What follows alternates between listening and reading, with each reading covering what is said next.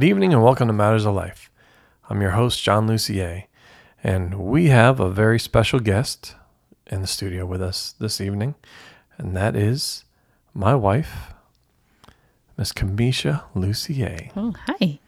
So thank you for joining us, honey. Thank you for having me, my love. I'm glad to be here. Amen.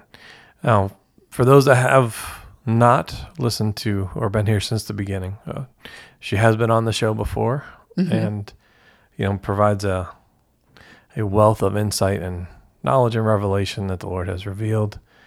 But the Lord has been speaking to both of us about many things. And this is looking at, I'll say, the things that sound good, right? Honey, you can correct me if I misspeak right here, but there are many voices in the world. Mm-hmm. And it seems that each one is screaming so loudly or speaking so loudly. Mm-hmm. And you can look at, it doesn't matter, I'll say, which aspect of the matters of life, whether it's in business, whether it's in the home, whether it's in the church, whether it's in government, whether it's in education, they're all, they have so many things to say. Mm-hmm.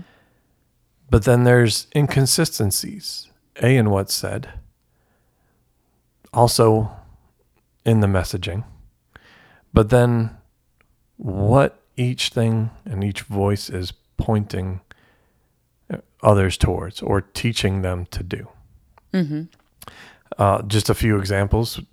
Clearly, there's been lots of discussion about classified information and the handling or mishandling of classified information between, well, you can say two administrations, but really there's a third, because there was the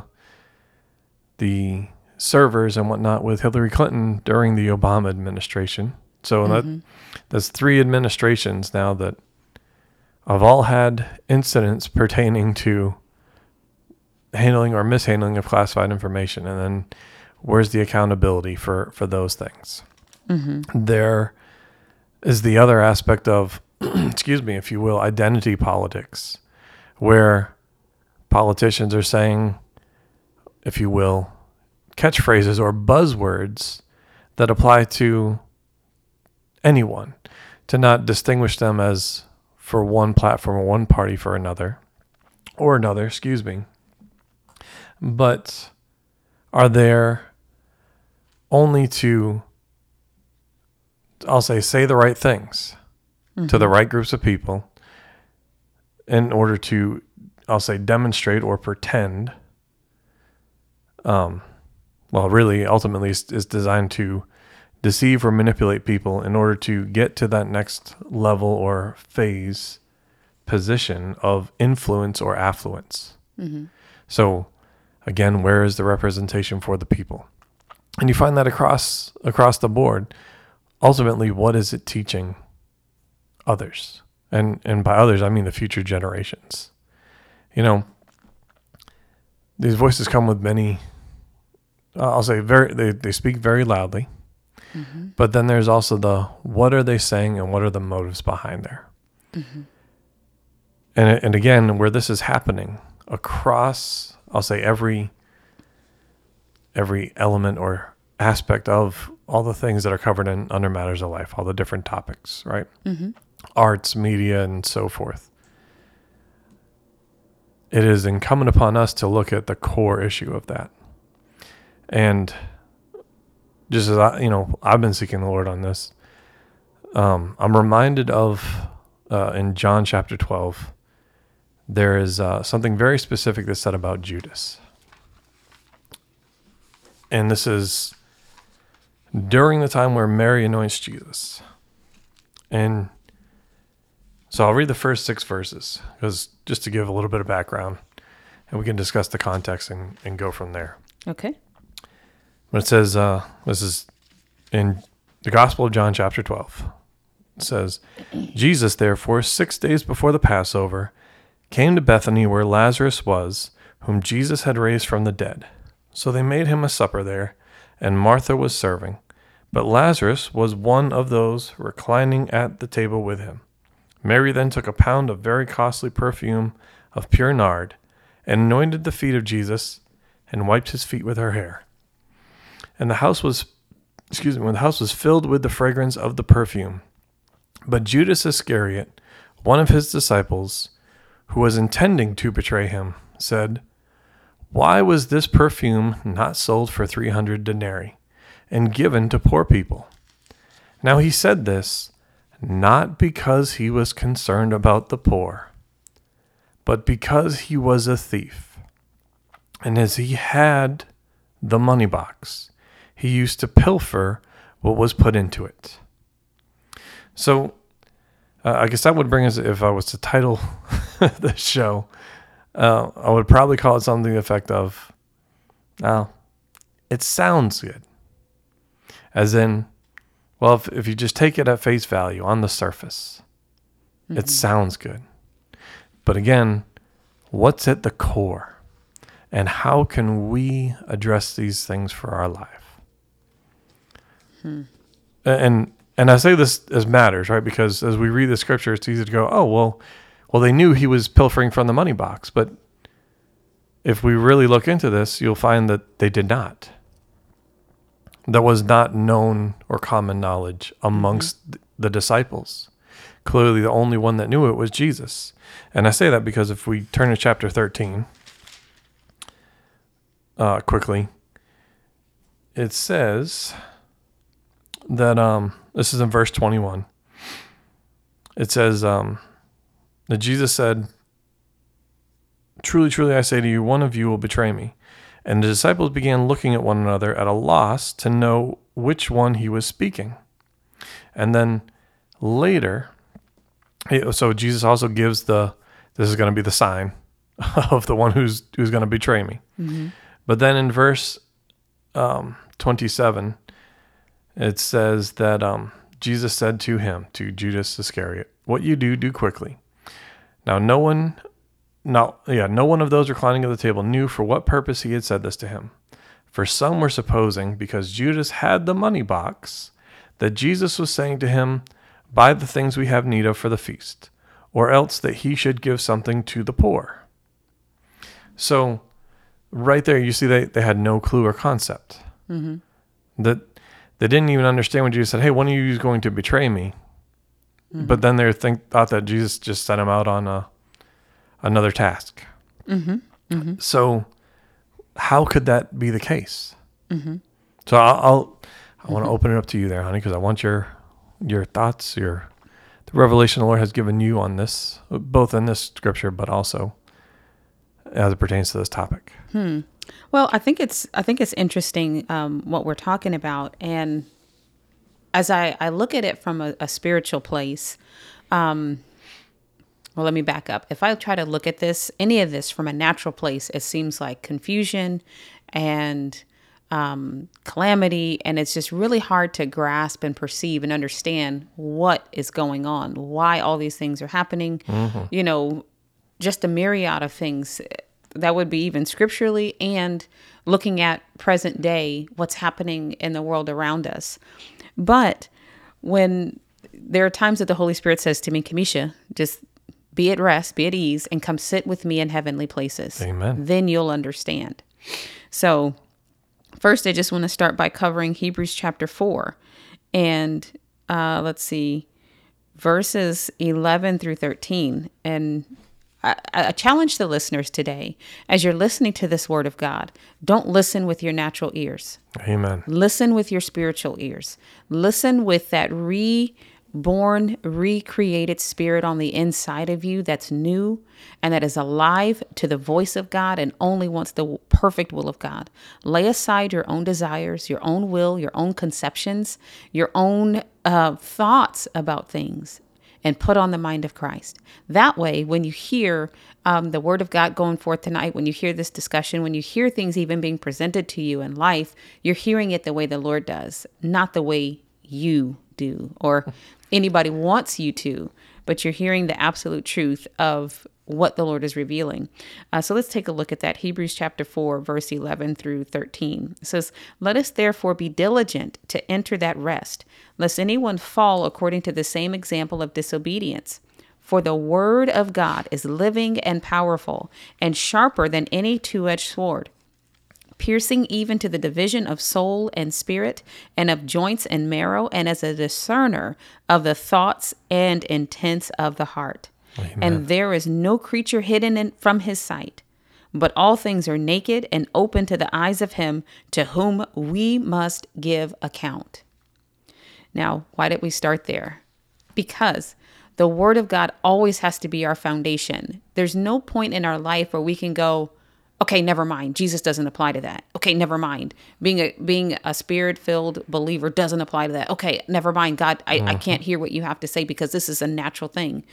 All things came. We know that the worlds were framed by the word of God, right? And everything that exists because of him and is through him and is for him and will be to him and is to him. So we cannot remove him out of life's events and circumstances and then hope to understand it or hope to navigate it with any kind of success and not be overcome and overtaken by the wicked one. Amen. That's any of life events. Anything. Exactly.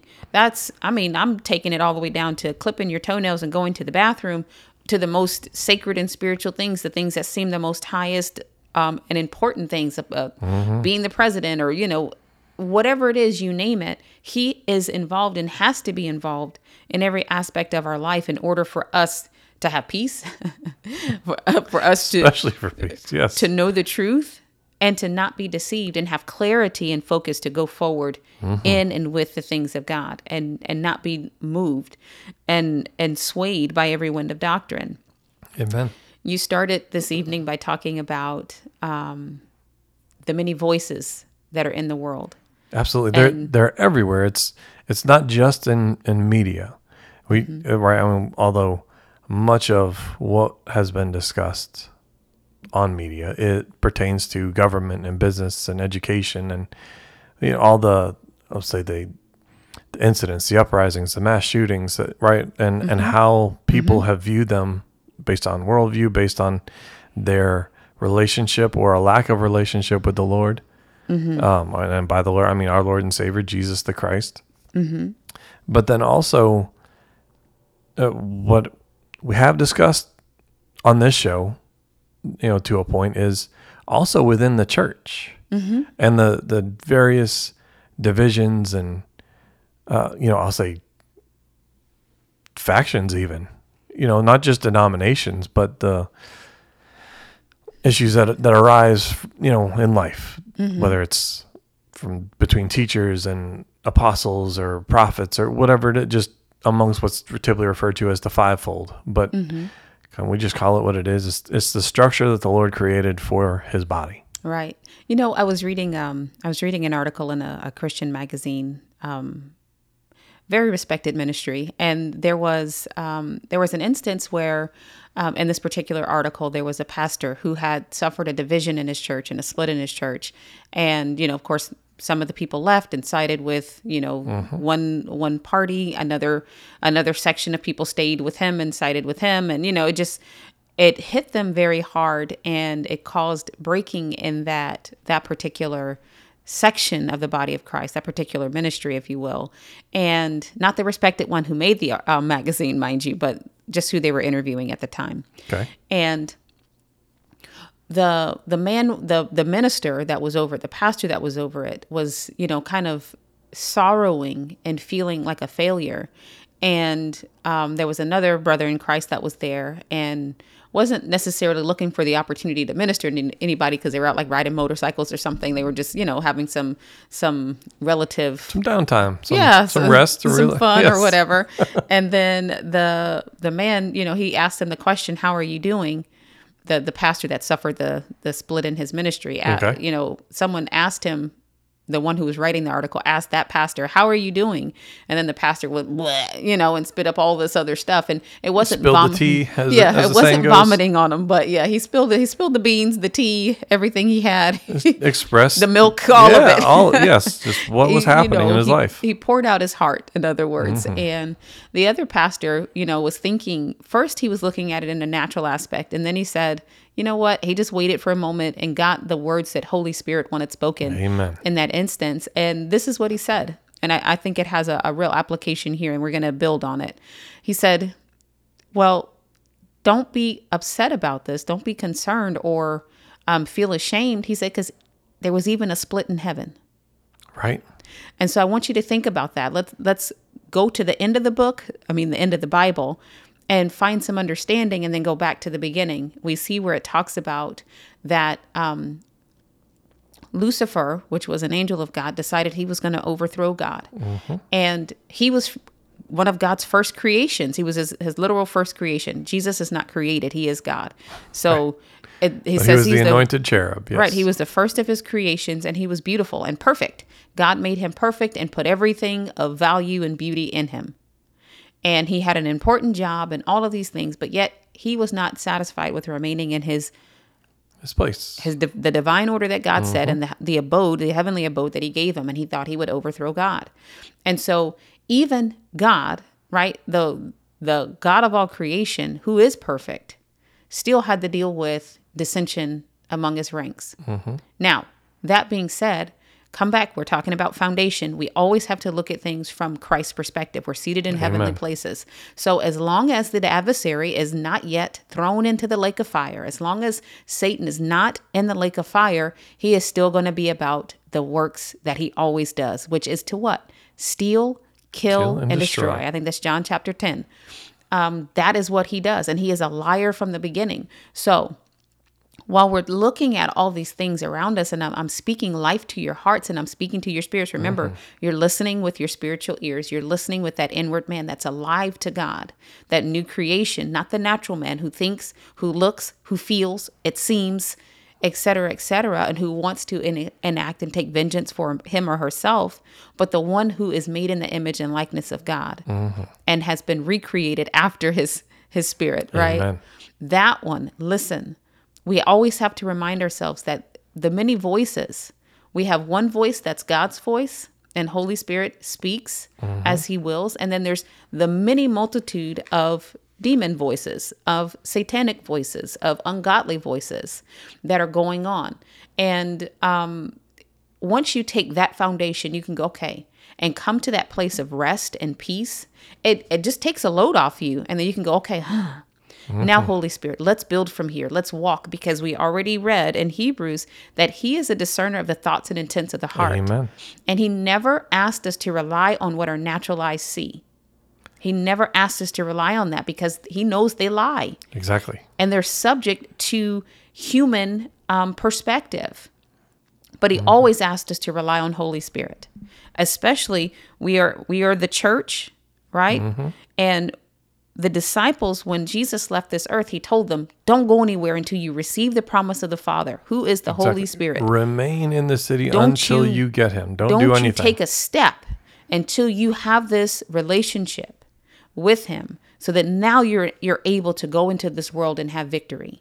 Jesus didn't ask us to come out of the world, or God to take us, the Father God take us out of the world, but he said, keep us while we're here. And Holy Spirit was his answer and his method and means of doing that and taking care of us while we're in the earth. So there are so many things going on. But in order to look at those things with any kind of truth and clarity, you have to come and start from the perspective of God is his voice, right? Amen. He is the way, the truth, and the life. And I mean Jesus Christ, right? And if you love Jesus, then you love the Father, right? But you cannot have the Father without the Son. You cannot have Holy Spirit without the Son.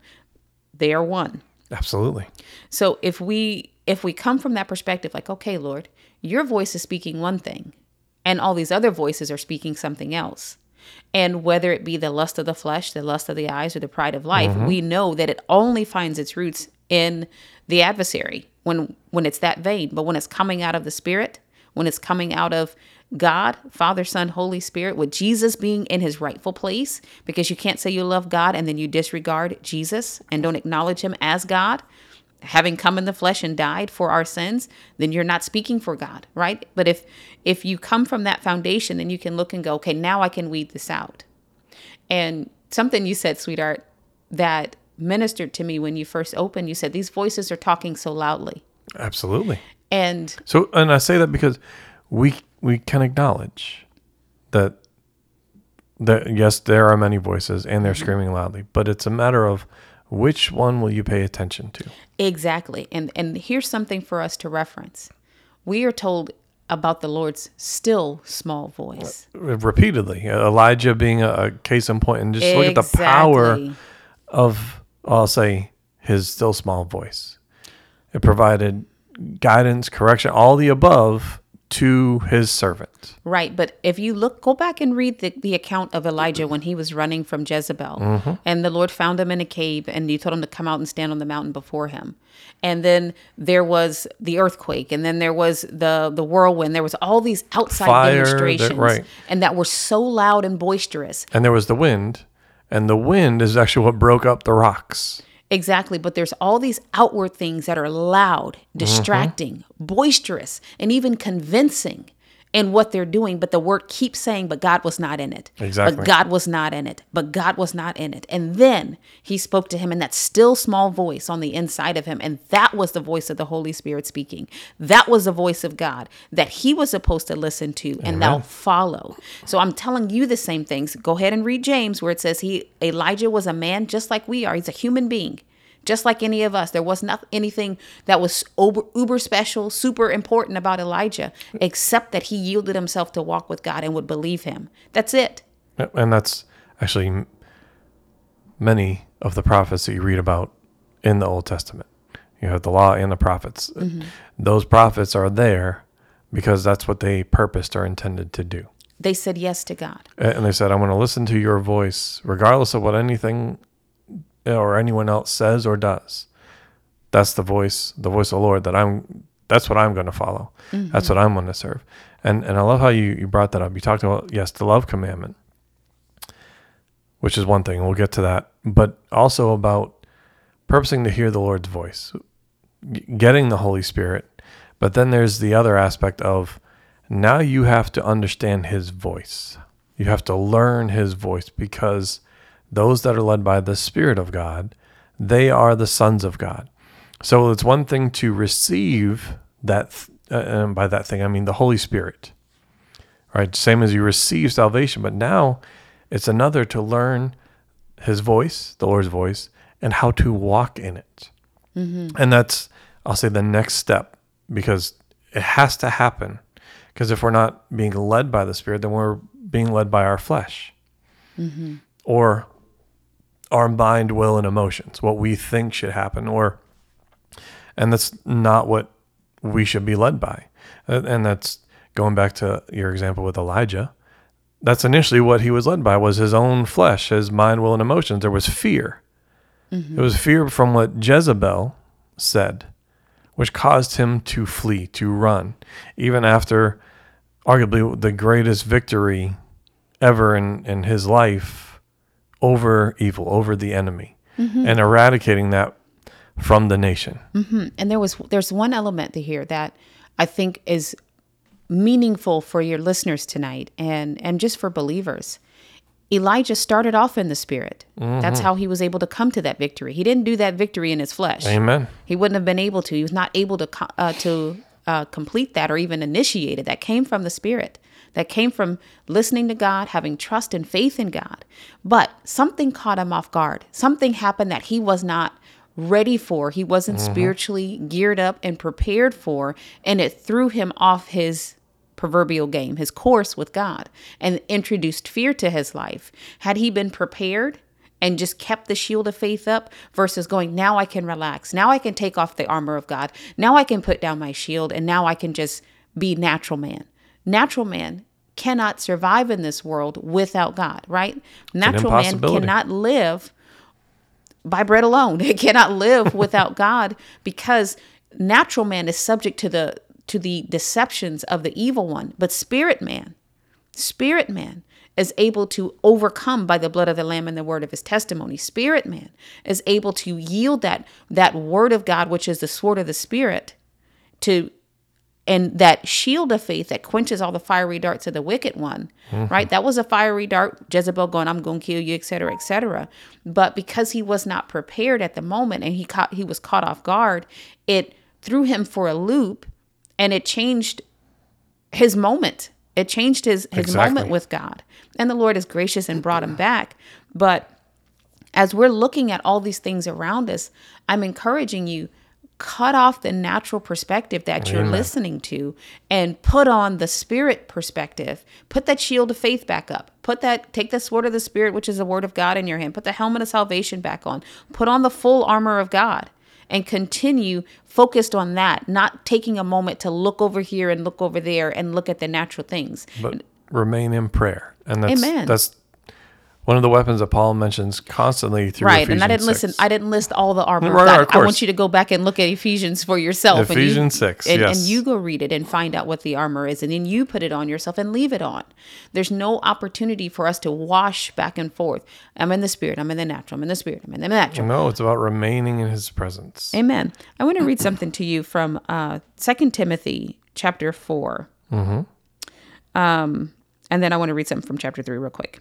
This is chapter 4, verse 3 of 2 Timothy. It says, preach the word. Be ready in season and out of season. Convince, rebuke, exhort with all longsuffering and teaching.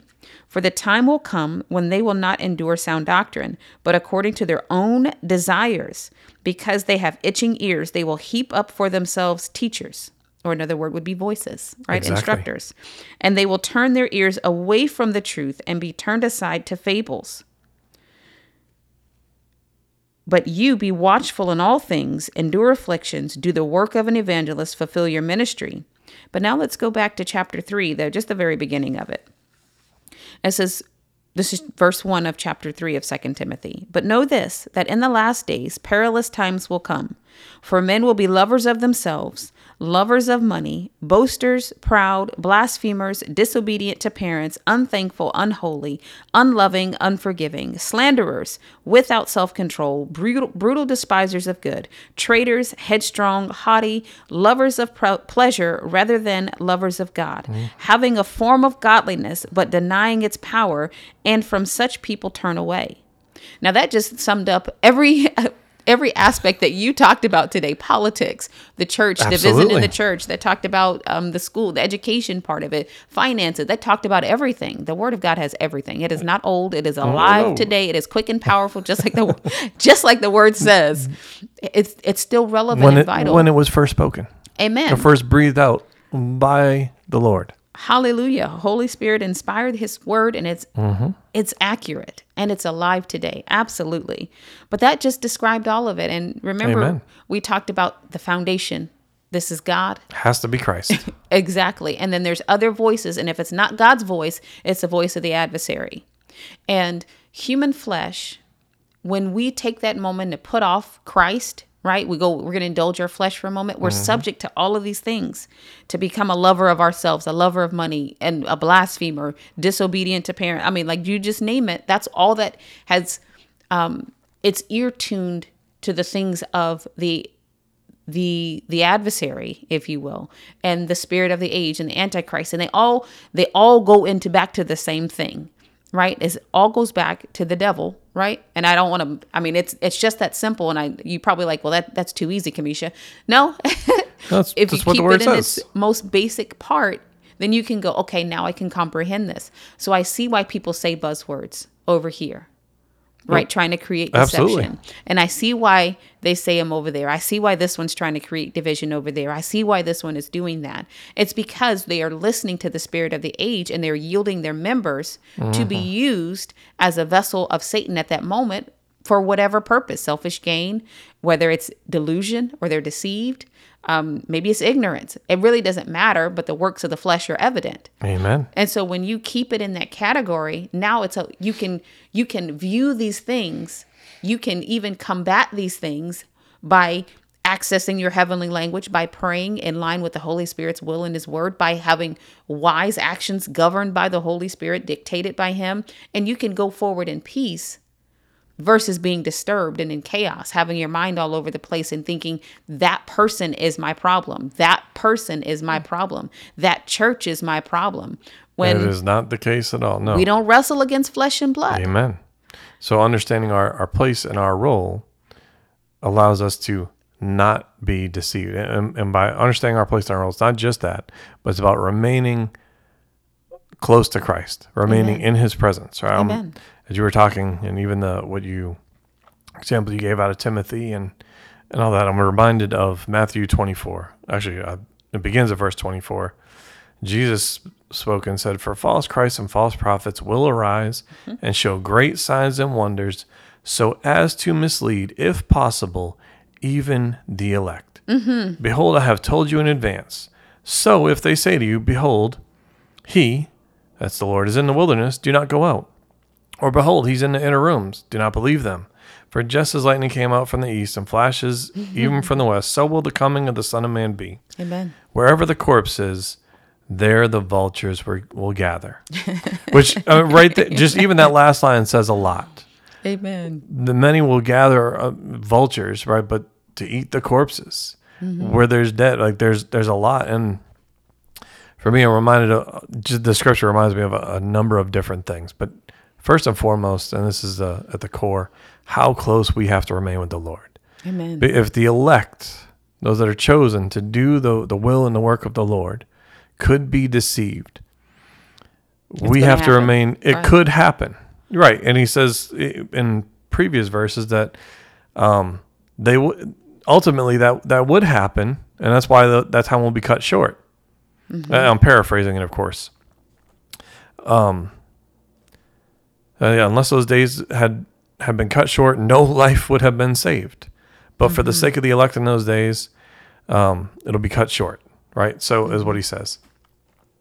But just how close we have to remain with the Lord, how much we have to lean on him and the leading of his Holy Spirit Amen. in everything. Amen. So we're not distracted by all these voices and what they're saying and what their intentions are, because again, and you brought this up, or we discussed it earlier, the Lord knows, and you read it actually in scripture, the Lord knows the thoughts and intentions of the heart.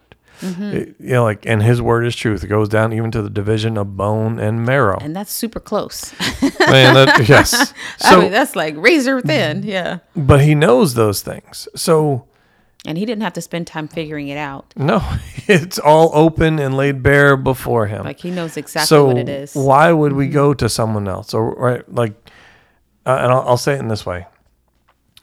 This is why our relationship with the Lord has to be more than surface deep. Because the buzzwords are not just in the world.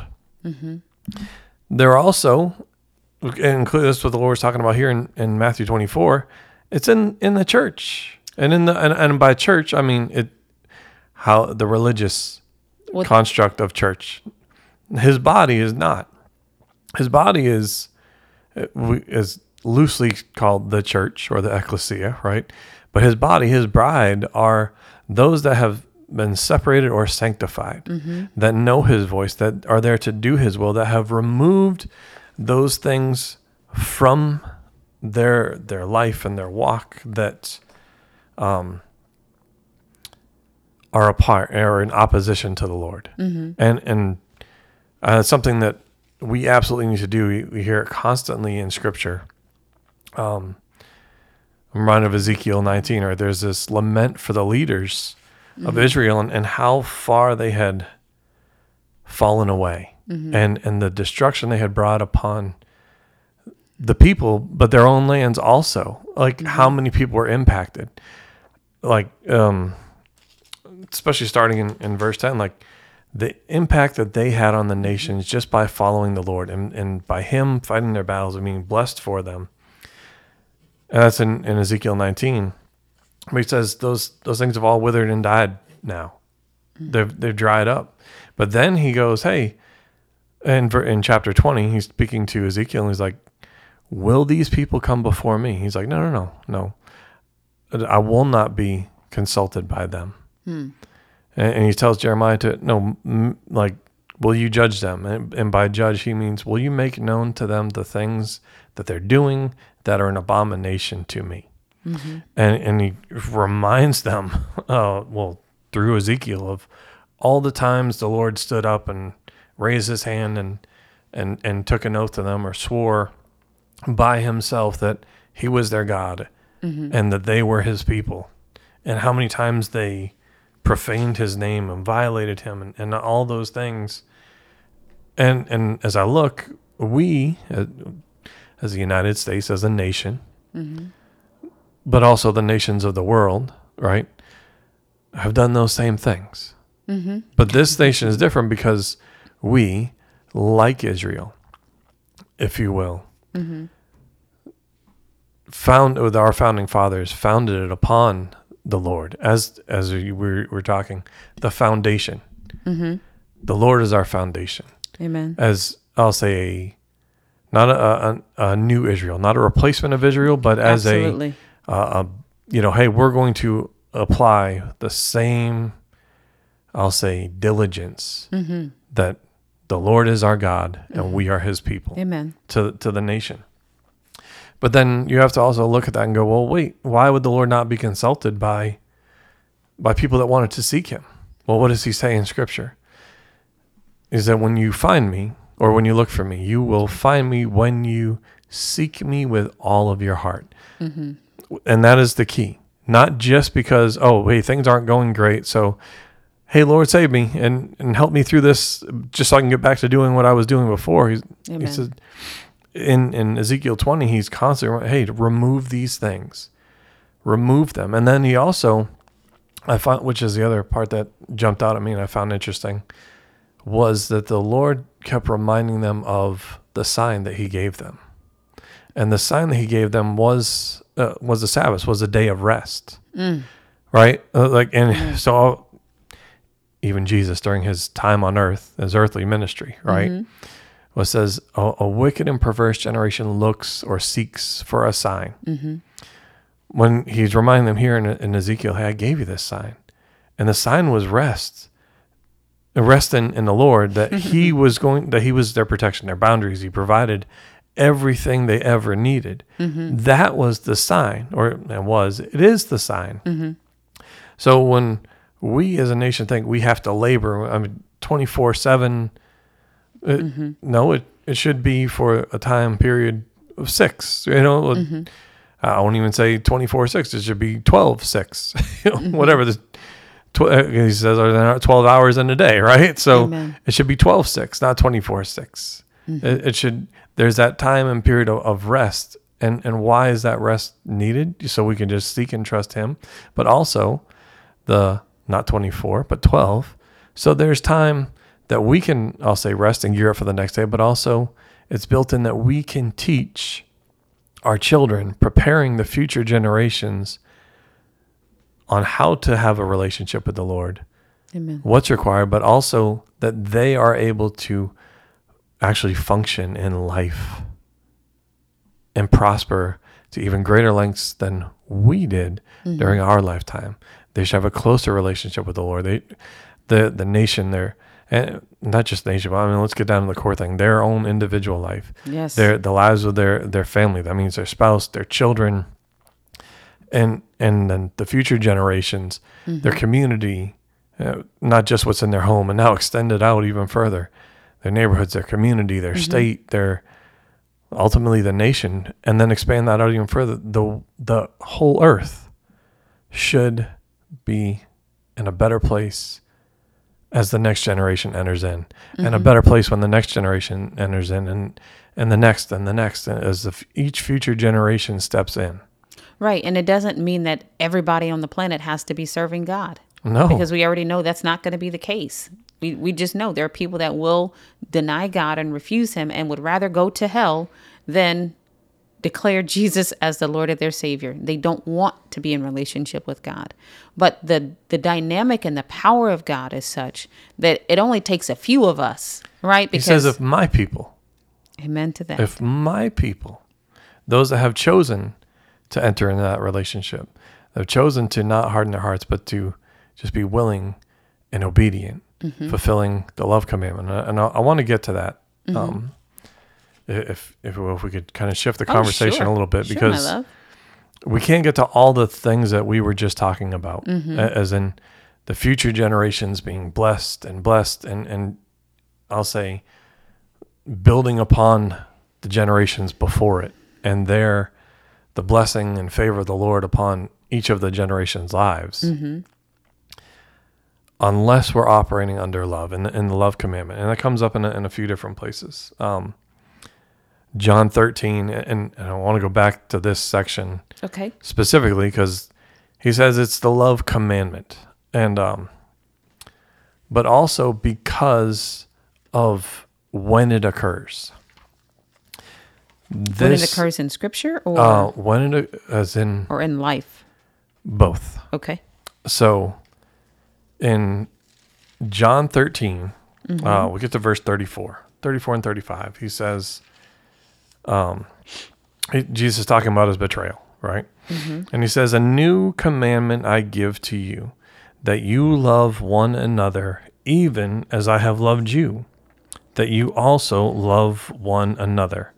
By this, all men will know that you are my disciples, if you have love for one another. And it's actually not the only place he mentions that. In John chapter 15, well, he mentions it constantly about just love. Amen. Love for the Father, love for him, and that's that is demonstrated by our obedience. Keeping his commandments. Keeping his commandments. Keep his Exactly. Commandments. Amen. So he says that throughout chapter 13, 14, and 15, but in chapter... it's throughout the entire New Testament. Yes. But I just want to focus on just these three chapters. But in chapter 15, verses 12 and 17, he says again, this is my commandment, that you love one another just as I have loved you. Right, and he continues, greater love has no one than this, that one laid down his life for his friends. Again, going now to obedience. You are my friends if you do what I command you. But he says again in verse 17, he says, this I command you, that you love one another. So, but that could only happen, the fulfillment of the love commandment, if we first love God and are obedient to him. That's why this is so, I'll say, intertwined here in this. But then again, as I said, there was when this occurs. He literally had just said one of his disciples was going to betray him, as in chapter 12. He says, one of you is going to betray him. And of course, none of the disciples know who. Why? Just like we were discussing earlier. They were still used, even Judas. There were still signs and wonders. Judas went out with the 70, and he had... Exactly. He cast out devils. He healed the sick. He was used, or it would have been very evident and obvious to all. Oh, that's the one right there.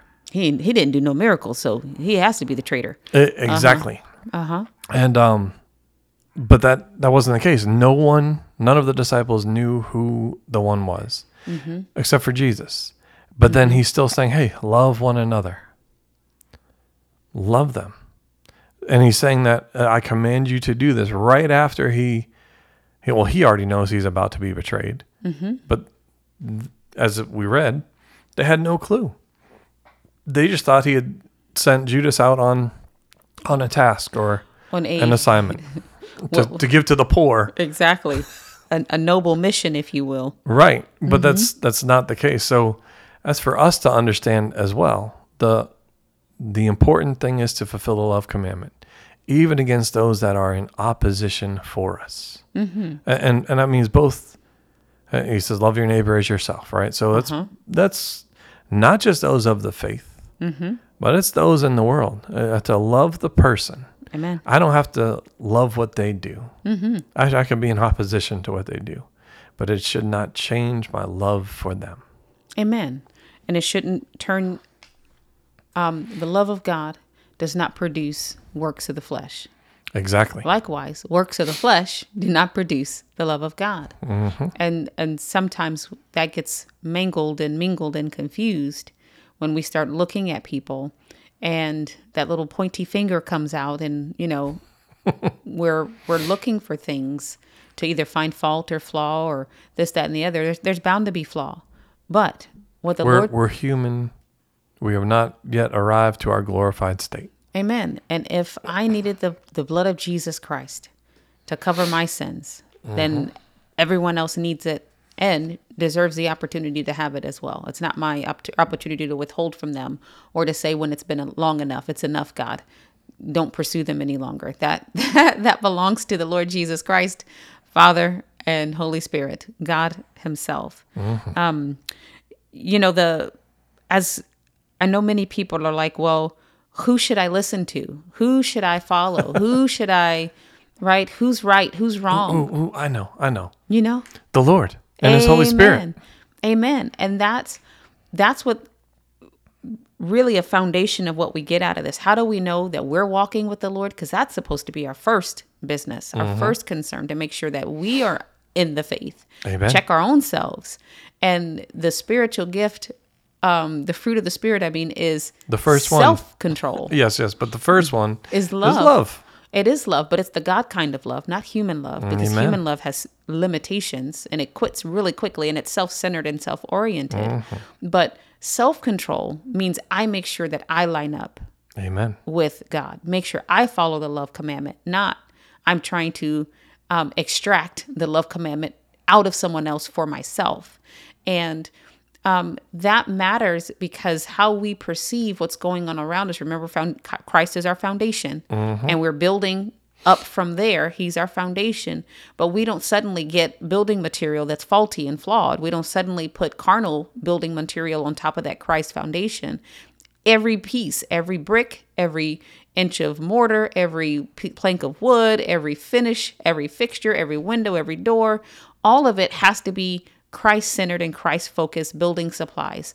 So that love of God is what we use to, when we're looking out of our eyes, we're looking from the love of God, not looking from natural eyes. We're perceiving it from being seated in heavenly places with Christ Jesus, who, even though he knew who his betrayer was, did not mistreat him. Exactly. Did not slander him. Did not accuse him. Well, he did not judge him. He did none of those things. He didn't tell everybody, look, there he is, and get on my team, get behind me. If you're on my side, come over here, and we're going to be against Judas. He didn't do any of that. So this is what he's about to do. Long before he did it. He answered a question. Yep, he did. But so I guess let's get to the core, and the core question is, well, why? Because Holy Spirit said that was what he should do. Is that, or why did Jesus answer why the question? Why did he not judge it? Why did he not call him out? Why did he not? Right? Because this, and I bring this up, and this is why I guess I understand. I know the answer, but I want to say it out loud so the listeners hear, because there has been, for lack of a better way to phrase it, a taking, misuse or misapplication of Scripture when it comes to judging others, and I've got to call them out because the Lord says to. I don't like this, or right, exactly. You're hurting God. But before you read that, I want to read this verse. I wasn't even going to read it. I just wanted to bring it up. Just hold it. I want you to. Okay. I want to talk about it, but I want to say this first because it's another layer that we need to stand on for our building our structure here. Okay. This is Ecclesiastes chapter 1. Yes. Verses 9 through 11. That which has been is what will be. That which is done is what will be done. And there is nothing new under the sun. Is there anything of which it may be said, see, this is new? It has already been in ancient times before us. There is no remembrance of former things, nor will there be any remembrance of things that are to come by those who will come after. So everybody thinks this is the first time this is happening. Why is this happening now? Oh, the world is going, to bad places in a handbag. All that. No, there's nothing new under the sun. And as long as remember we said this, as long as the devil is not yet thrown into the lake of fire, there is going to be sin nature in the world. It is only after sin has been permanently done away with that we will not be affected by sin anymore. When we're glorified with him and we come into the heavenly kingdom and Satan is thrown in the lake of fire, that's when we'll enter in. Sin will be purged, all will be done away, and we will not see lies, violence, fighting, All of that kind of stuff will be completed. But until that happens, we should understand that there's nothing new under the sun. So the one who deceives is caring about the work of deception. The one who slanders is slandering. The one who accuses the brethren is accusing the brethren. The one who steals, kills, and destroys is doing that work. So don't be surprised that people yield their members to be vessels of the adversary in that way because they feel like there's some benefit for themselves, whether it be self-defense, I'm protecting myself, whether it be like a malicious gain that they think they're going to get or any of that. It's coming out of the flesh that is being used as a tool by Satan to carry out this work, because Satan can't do anything without a body. He can't do anything in the natural realm without a human that will yield to his desire and his advances. That's why the Apostle Paul tells us, don't yield your members to be tools of the adversary. Don't yield your members, because without you, the devil can do nothing. If you don't cooperate, he has nothing to work with. So that's why your job is to make sure you don't yield your members. Amen. Not to police Billy Bob over there and make sure Billy Bob doesn't yield his members. But you're also, if Billy Bob is your child, okay, get to work. But if Billy Bob is not your child, he's your neighbor, your job is to love him.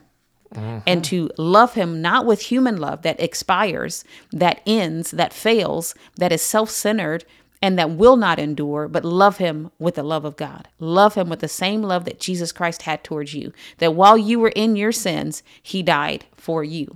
And that applies to me as well. So I'm just saying, I'm giving you perspective and mindset, how to look at Billy Bob or whoever. I'm sorry if your name is Billy Bob. I'm not talking about you, but whomever they may be that is outside and it appears to be offending you. Put the love of God on the situation and view him from the perspective of Christ died for him just like Christ died for you. Christ died for her just like Christ died for you. Okay, now honey, let's come back to it. Well, no, so we were talking about those that have misapplied the aspect of judging others' actions and false teaching and all these other things. So I want to bring that up because, well, how do you judge what's going on? How can you judge what exactly? And based off what? You're using scripture? Well, it's a slippery slope. Satan used scripture against the word himself. Amen. In the flesh, Jesus the Christ. Amen. Satan tried to use or misapply Jesus' own word, the Lord's own words, in order to get him to act in a manner outside of his nature, character, and attributes. And he tried to get Jesus to sin. Exactly. And that's just it. Sin. And you can just boil it down to that, but it deny God, deny the divine, and not remain in the divine order that Father God had already set. Exactly. And so even with looking at this, there's nothing new under the sun. And I said that before we got into this for a reason, because there's always been someone who wants to call somebody else out and tell them that they're sinning and that they're doing God a disservice or that they're not doing it right, or they're going to go to whatever it is. And there's a difference between preaching the gospel and saying the penalty of sin is death. And it doesn't matter who you are, how rich you are, how poor you are, how nice or mean you are. The penalty of sin is death. And if you don't bring your sin under the blood of Jesus Christ, your sin will remain and you will go to hell. That's preaching the gospel. But going, hey, you right there, I don't like what you're doing. You're doing X, Y, and Z, and you're a heretic. And then all these words start coming out. False prophets and everything else under the sun. Yes. But then when you qualify that, when you really break it down, remember the foundation is it God or is it not? Jesus Christ or not? Going, are we in slander now?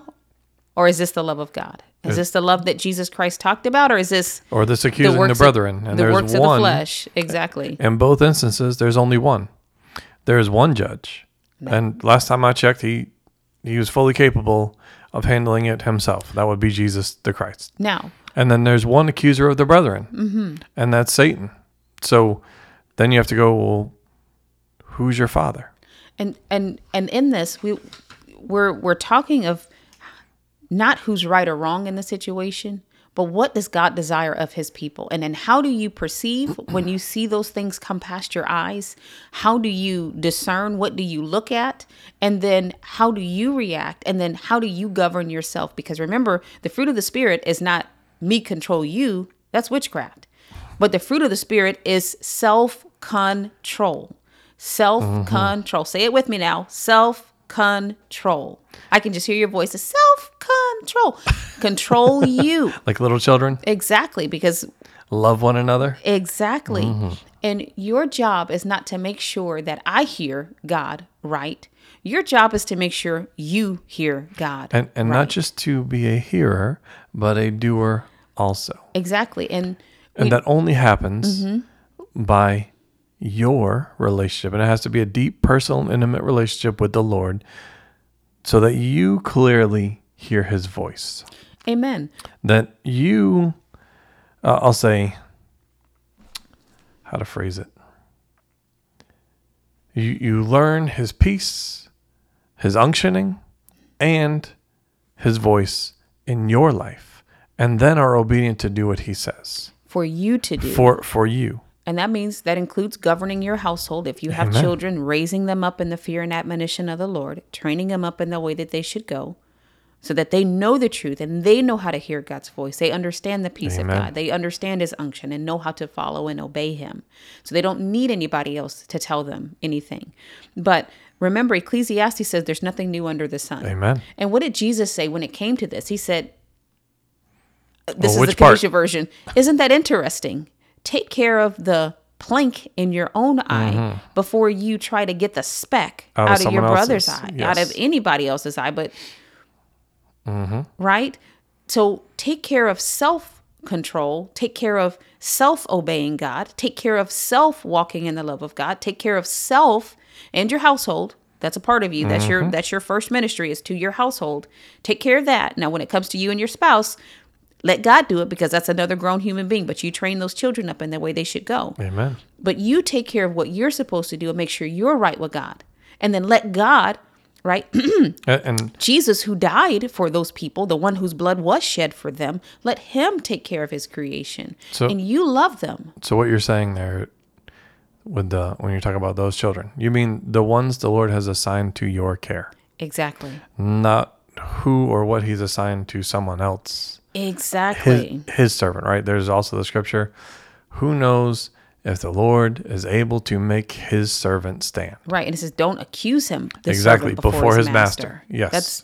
And so I know sometimes we get self-righteous and we have that bag of self-righteous indignation we like to carry around with us. And we go, I don't like that. I think that's wrong. And you may be right.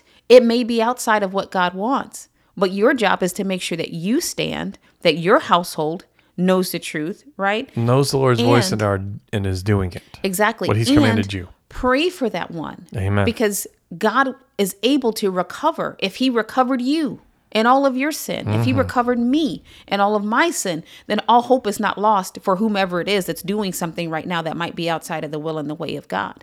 They're not beyond hope. If you weren't, if I wasn't, man, wow. Then neither are they. And it's not our blood. That we can collect and snatch back and go, it can't apply to you. That it's not your blood. It's not your salvation. It's not your personal, you know what I mean? Like you issued this. And that's it's not God's. Your place. Exactly. Again, we're going back to the beginning when you were talking about with the division in heaven, when Satan tried to assume the role. Of being tried to God. overthrow, of being God. Exactly. Well, hold on there because there's one judge. And interestingly enough, he said, I didn't come to judge, but if I do judge, my judgment is true, or it is pure. Why? Because he was doing the will of the Father. He did nothing except what his Father said and what his Father did. Nothing of his own initiative, but only as he heard. Amen. He did. Amen. And that is the same thing with us, right? Well, many want to go, well, we're supposed to judge these things. No, he says judge rightly. So what is the Lord revealing to you about what you should say or do and how you should say or do it? And most of the time it's if you should say or do. Because Exactly. most of the time, he wants you to come back to him About and what you have going on in intercede your their life. behalf. Now, listen, let's look at Abraham and Sodom and Gomorrah. Now, he is a God of patterns, but he has an opportunity and the right to do things however he wants to. But let's look at that state, that instance. Sodom and Gomorrah was proverbially or probably the worst place on earth, right? Yes, and you can also see a lot of similarities between then and, again, as you said, nothing new under the sun. What's happening today? What's happening today, but what happened before the flood, right? Exactly. So basically, there was a lot of debauchery. Everybody was sinning against the Lord, with the exception of a few, right? Basically, like, if you read the account, it was Noah and his there was 8. sin riddled, and not just sin, little baby sin. There's no big sin, little sin, but it was reprobate, and it was totally contrary to God. And what did God do? He went to Abraham not to gossip, not so Abraham could put his sandals on and go walk down there and tell them all they're stupid and he don't like what they're doing and call them names.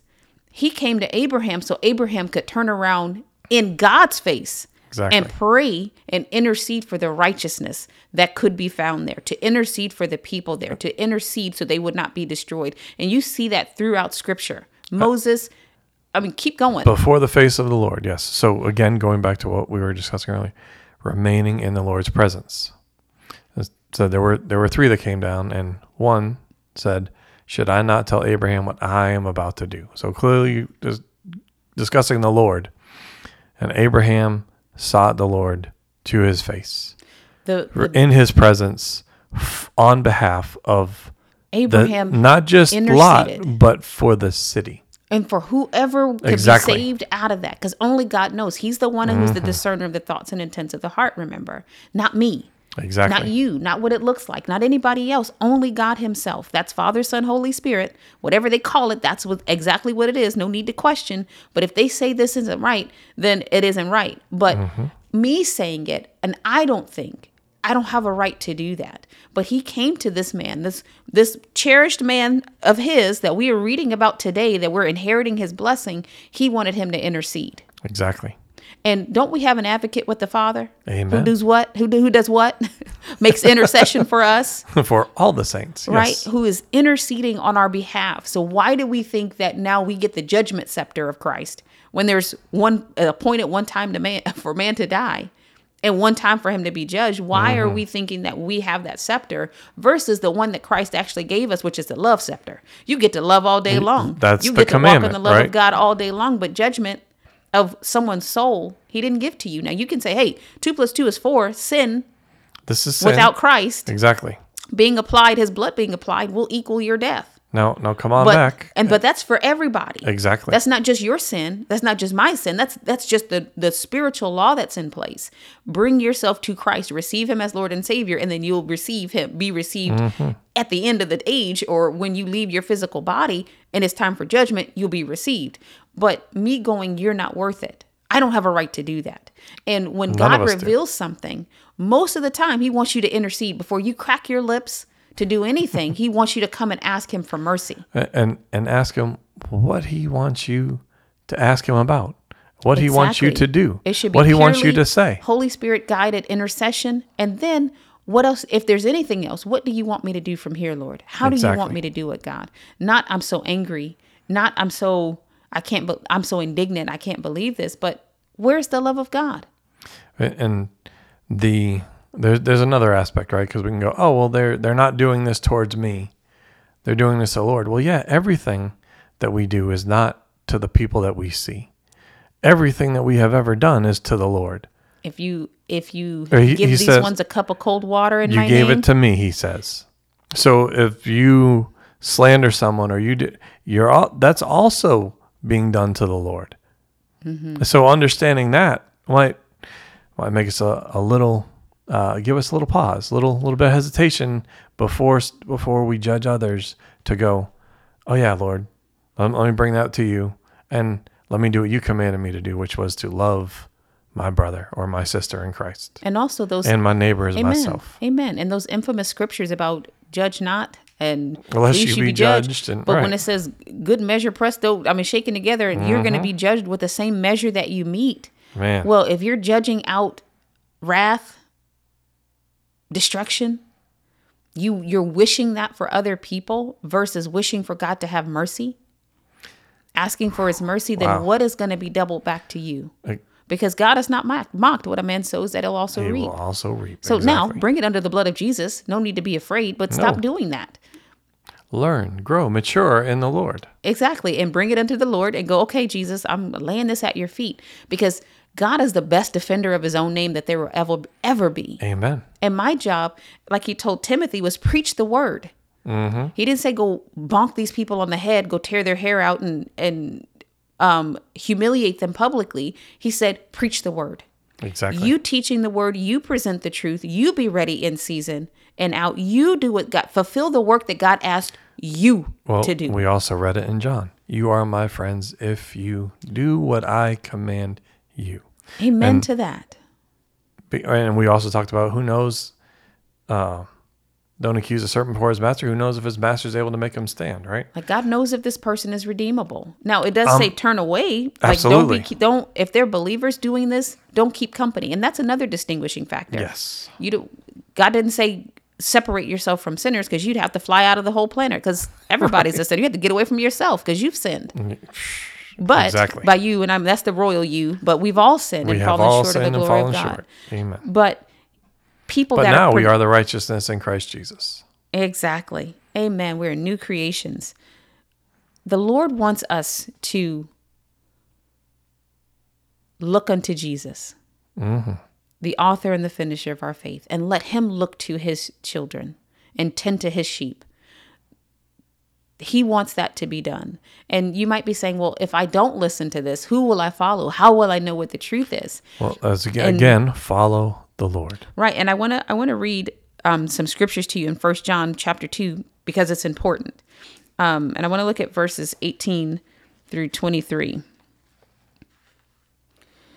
It says, little children, it is the last hour. And as you have heard that the Antichrist is coming, even now many Antichrists have come, by which we know that is the last hour.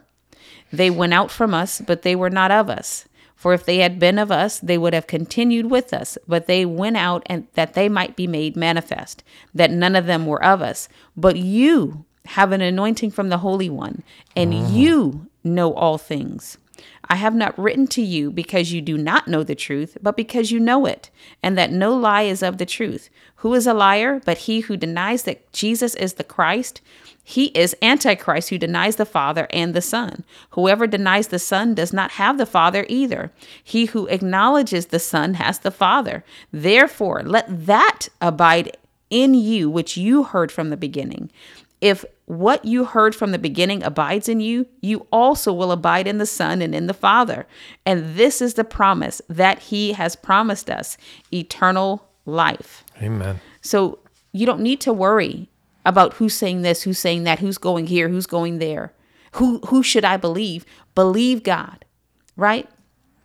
Keep your focus on him and trust that the Holy One that has anointed you will guide you into all truth. He'll show you things to come, and he will work out his other children, and he will get you to the destination that he has for you to be. So you're always safe in his hands. But when you look at humanity, you look at a man or a woman or human flesh to be your guide, you will be mistaken at some point or another, either by them being drawn away or missing it here and there. Even if it's not malicious, they just miss it. And you're walking in their steps versus walking in the steps of Christ. There's liable for missing to happen there. But if you stay in line with Holy Spirit, if you put your focus on learning his voice versus learning the voice of this one, that one, and the other, when you put your focus on obeying him and making sure he's pleased with you, not am I in with these other people? Did I pick the right side? Am I watching this right, or are they going to be judged, or any of those things? That's a natural-minded perspective. And you find that in business. In everything, right? In government, certain social settings and situations, and that again is a natural-minded perspective. Do what I'll say it in this way: listen to the Lord and say and do what he told you to say and do, when and how he told you to say it and do it. Amen. He, the Lord, is able to make his servant stand. And earlier we were talking about there being a slippery slope, right? Uh-huh. I want to give an example in Scripture of why it'll come out to why it's a slippery slope, right? In 1 Kings 13, Okay. it says there came a man of God from Judah to Bethel by the word of the Lord. And he was sent to Jeroboam, right? And he delivers the word of the Lord. But then the Jeroboam says, hey, why don't you come and stay with me and all these other things. But he says, and this is to the king, if you were to give me half your house, I would not go with you, nor would I eat bread or drink water in this place. For so it was commanded me by the word of the Lord, saying, you shall eat no bread nor drink water, nor return by the way which you came. So he went another way and did not return by the way which he came to Bethel. But then comes this other individual who is a disobedient prophet, who literally came to the person, the man of God, that just prophesied and gave the warning of the Lord to the king. That's King Jeroboam. And this, well, you could say false prophet, right? This disobedient prophet says, no, the Lord spoke to me and said, you're to come to my house and right, and all these other, I'm paraphrasing, of course. Mm-hmm. So then the man of God says, oh, okay. And he went with him. And then after he'd eaten and done all these other things, I'll say disobedient prophet says, thus says the Lord. Oh, sorry. I'll start in verse 20 of 1 Kings 13. It says, now it came about as they were sitting down at the table that the word of the Lord came to the prophet who had brought him back. Mm-hmm. And he cried to the man of God who came from Judah, saying, thus says the Lord, because you have disobeyed the command of the Lord and have not observed the commandment which the Lord your God commanded you, but have returned and eaten bread and drunk water in the place of which he said to you, eat no bread and drink no water, your body shall not come to the grave of your fathers. And if you continue to read, you find that the man of God dies. The one that had the instructions. The one that had initially had the instructions that disobeyed them because he listened to the voice of a disobedient prophet who lied to him. Mm-hmm. So then there's this question. Well, he lied initially, but now all of a sudden he says he heard the word of the Lord. He had an accurate word from the Lord because that man surely died. So right there on the side of the road, and the donkey and the lion sat there looking. Exactly. So again, who knows? The Lord will make, if the Lord will make his, or if his master will make his servant stand. Mm-hmm. So it's a very slippery slope. So that's why we go back to say what the Lord says to say and do what he says to you, what he commanded you to do. Mm-hmm. I don't have to worry about what everyone else is saying and doing and all those things. There's one judge. Mm-hmm. And last time I checked, he didn't appoint anyone else in that place. He did not give those that authority over to anyone else, right? To take up that role. And because then who would judge that person? Mm-hmm. So Amen. He did not appoint a man, and by a natural man is what I'm saying.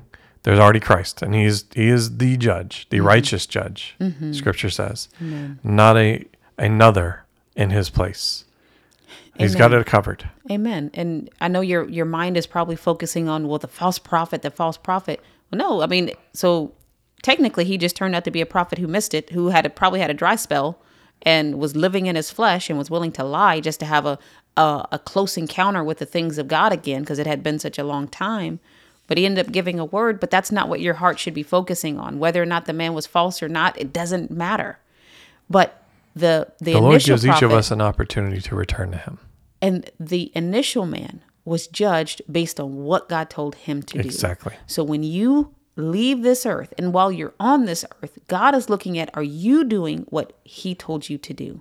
Am I doing what God told me to do? That's what I'm accountable for. That's what God is looking at Kimmesha to go, well done or disapproved, right? That's the standard and the metric. I've received Christ, right? We're already in Christ, but am I now walking in it? Am I doing what God asked me to do? Each person is going to stand before him alone, and I'm not going to be in the jury. To give an account for what they did. Exactly, and I'm not going to be in the jury of this person, that person, or the other going, well, they were a false prophet. I'll be really focused on my own judgment, and so will everybody else. He didn't say we were going to be in the audience. He was going to take a poll. We will stand before him, Exactly. and he alone will judge. And since that's the case, and since we don't want people, yes, and I know there's a cloud of witnesses, but that's not me sitting in the peanut gallery, right, pointing the finger at you. And the cloud of witnesses is observing. Therefore, let us understand what the Lord requires of us and put our focus on him. And if we see something out of alignment, let's open the door for Holy Spirit to come and deal with them with grace and mercy. The same grace and mercy that was applied to our own lives. And believe God and hope for their reconciliation, because that's the ministry we've been given. Amen. The ministry of reconciliation. Not of division. Not of division. And strife. Not and of tearing exclusion. Apart. Not of throwing people out of the boat or the body of Christ, because it's not our body to throw them out of. And actually, quite literally, the Lord says, what the Lord put together, let no one tear apart. And yes, you can say, well, that's applying to marriage. What? It's also applying to his body. I'm telling you what. But fulfilling, so I say that to say this, right? All of that. We have to walk in love. We have to fulfill the love commandment. Amen. The love commandment, walking in love, is vital to the body of Christ. That's how he said, all will know that you are my disciples by your love for one another. Amen. And what does that love do? Well, if we look at Christ's ministry and the ministry he gave us, yes, he gave us the ministry of reconciliation, reconciling all things back to the Father, or as it says, to himself, right? But what the Lord used to describe his ministry? He used Isaiah 61, which you read about in Luke 4. Right? It says, the Spirit of the Lord God is upon me, because the Lord has anointed me to bring good news to the afflicted. He has sent me to bind up the brokenhearted, to proclaim liberty to captives and freedom to prisoners, to proclaim the favorable year of the Lord and the day of vengeance to our God, to comfort all who mourn. Liberty. Not love, lawlessness. Not lawlessness. Liberty. Liberty, to bring liberty to captives, to those in bondage. Amen. Love does that. That's why we were redeemed, because God is love. For he so loved the world. And he's exactly. And he so gave his only begotten Son. Amen. Amen. So his love did that. His love redeemed us from death, sin, and the curse. Amen. And if you look over at Not his judgment. Exactly. And if you look at 1 Corinthians chapter 13, this is talking about the God kind of love. And the beginning opens up, if you speak with the tongue of men and of angels and have not love, I've become, or he says, if I speak with the tongues of men and of angels and have not love, I've become a sounding brass or a clanging cymbal. And though I have the gift of prophecy and understand all mysteries and all knowledge, and though I have all faith so that I can remove mountains, but have not love, I'm nothing. So that means you could have a worldwide mega ministry, super duper following, and some million likes and shares and subscribers and all of this stuff, do great works and lead millions to people to Christ every day. But if you don't have the love of God, you're nothing. It's nothing. That's the distinguishing factor of, are we walking with God or not? Are we walking in Christ or not? If the love of God is not evident in everything that we do and say, then we're missing it somewhere. I'm not saying we're not saved. I'm saying we're missing it, and we need to align ourselves to the love of God, because the love of God suffers long and is kind, does not envy, does not parade itself, is not puffed up, does not behave rudely, does not seek its own, is not provoked, thinks no evil, does not rejoice in iniquity, but rejoices in the truth, bears all things, believes all things, hopes all things, endures all things. Love never fails. But whether there are prophecies, they will fail. Whether there are tongues, they will cease. Whether there is knowledge, it will vanish away. For we know in part and we prophesy in part. But when that which is perfect has come, then that which is in part will be done away with. So that means when we go into heaven, we're not going to be speaking in tongues because we're in the heavenly arena. We don't need a different language because we're back home, right? We're not ambassadors dispatched anymore. We've returned home. There's no need to prophesy in heaven because we have Father God, the Lord Jesus Christ, and Holy Spirit right there, and we are breast to breast. And the testimony of Jesus is the spirit of prophecy. Amen. So we're testifying of him now, but by the time we get there and sin is done away with, right? We will be with the bridegroom. Exactly. There's no sun. There's no sun or moon because he provides the light. So we're one with him again. But what's going to abide there? Faith, hope, and love. And the greatest of these is love. Amen to that, because God is love. Amen. God is love. Amen.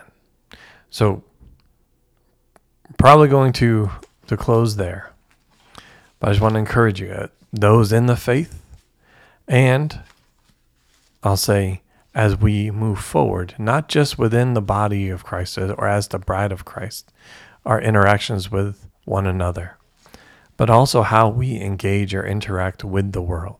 It should be, I'll say, soaked in the Holy Spirit. But again, as you just pointed out, honey, God is love. Amen. So it should be dripping, oozing, soaked in love, coming out from us, which is him and his light. Amen. And as you're observing the people around you, Congress, the things that, and it makes you angry, and you want to say to yourself, I hate them, remember what our Lord and Savior said about that. If you hate your brother, and then you say you love God, you are a liar.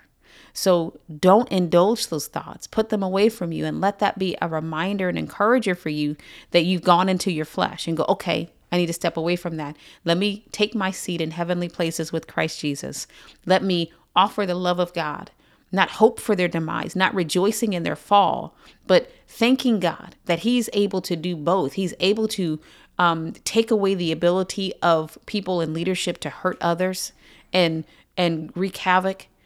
Because that's also his love. His love does not allow his own to endure beyond what they can bear. And he's able to save the soul of the one who's doing it. So don't wish for their death. Don't hope for that. The patience of the saints is knowing that our God is a just judge, and he is a good God, and he will take care of what he said he would do. So you don't need to come outside of the love command in order for that to happen. Actually, you're a stumbling block and a hindrance. So don't enter into hate, because that means you've exited the place that you are to abide, which is in the love of God. But pray for their salvation. Ask God for justice, because he's a just God. Ask him for mercy, because he is a good God. And as has become, I'll say, the slogan or motto, if you will, for this show, right? Live righteously and do justice, or do justly, which is exemplifying the love of God in our lives. Amen? Amen. Well, we love you. God bless you. Have a wonderful evening.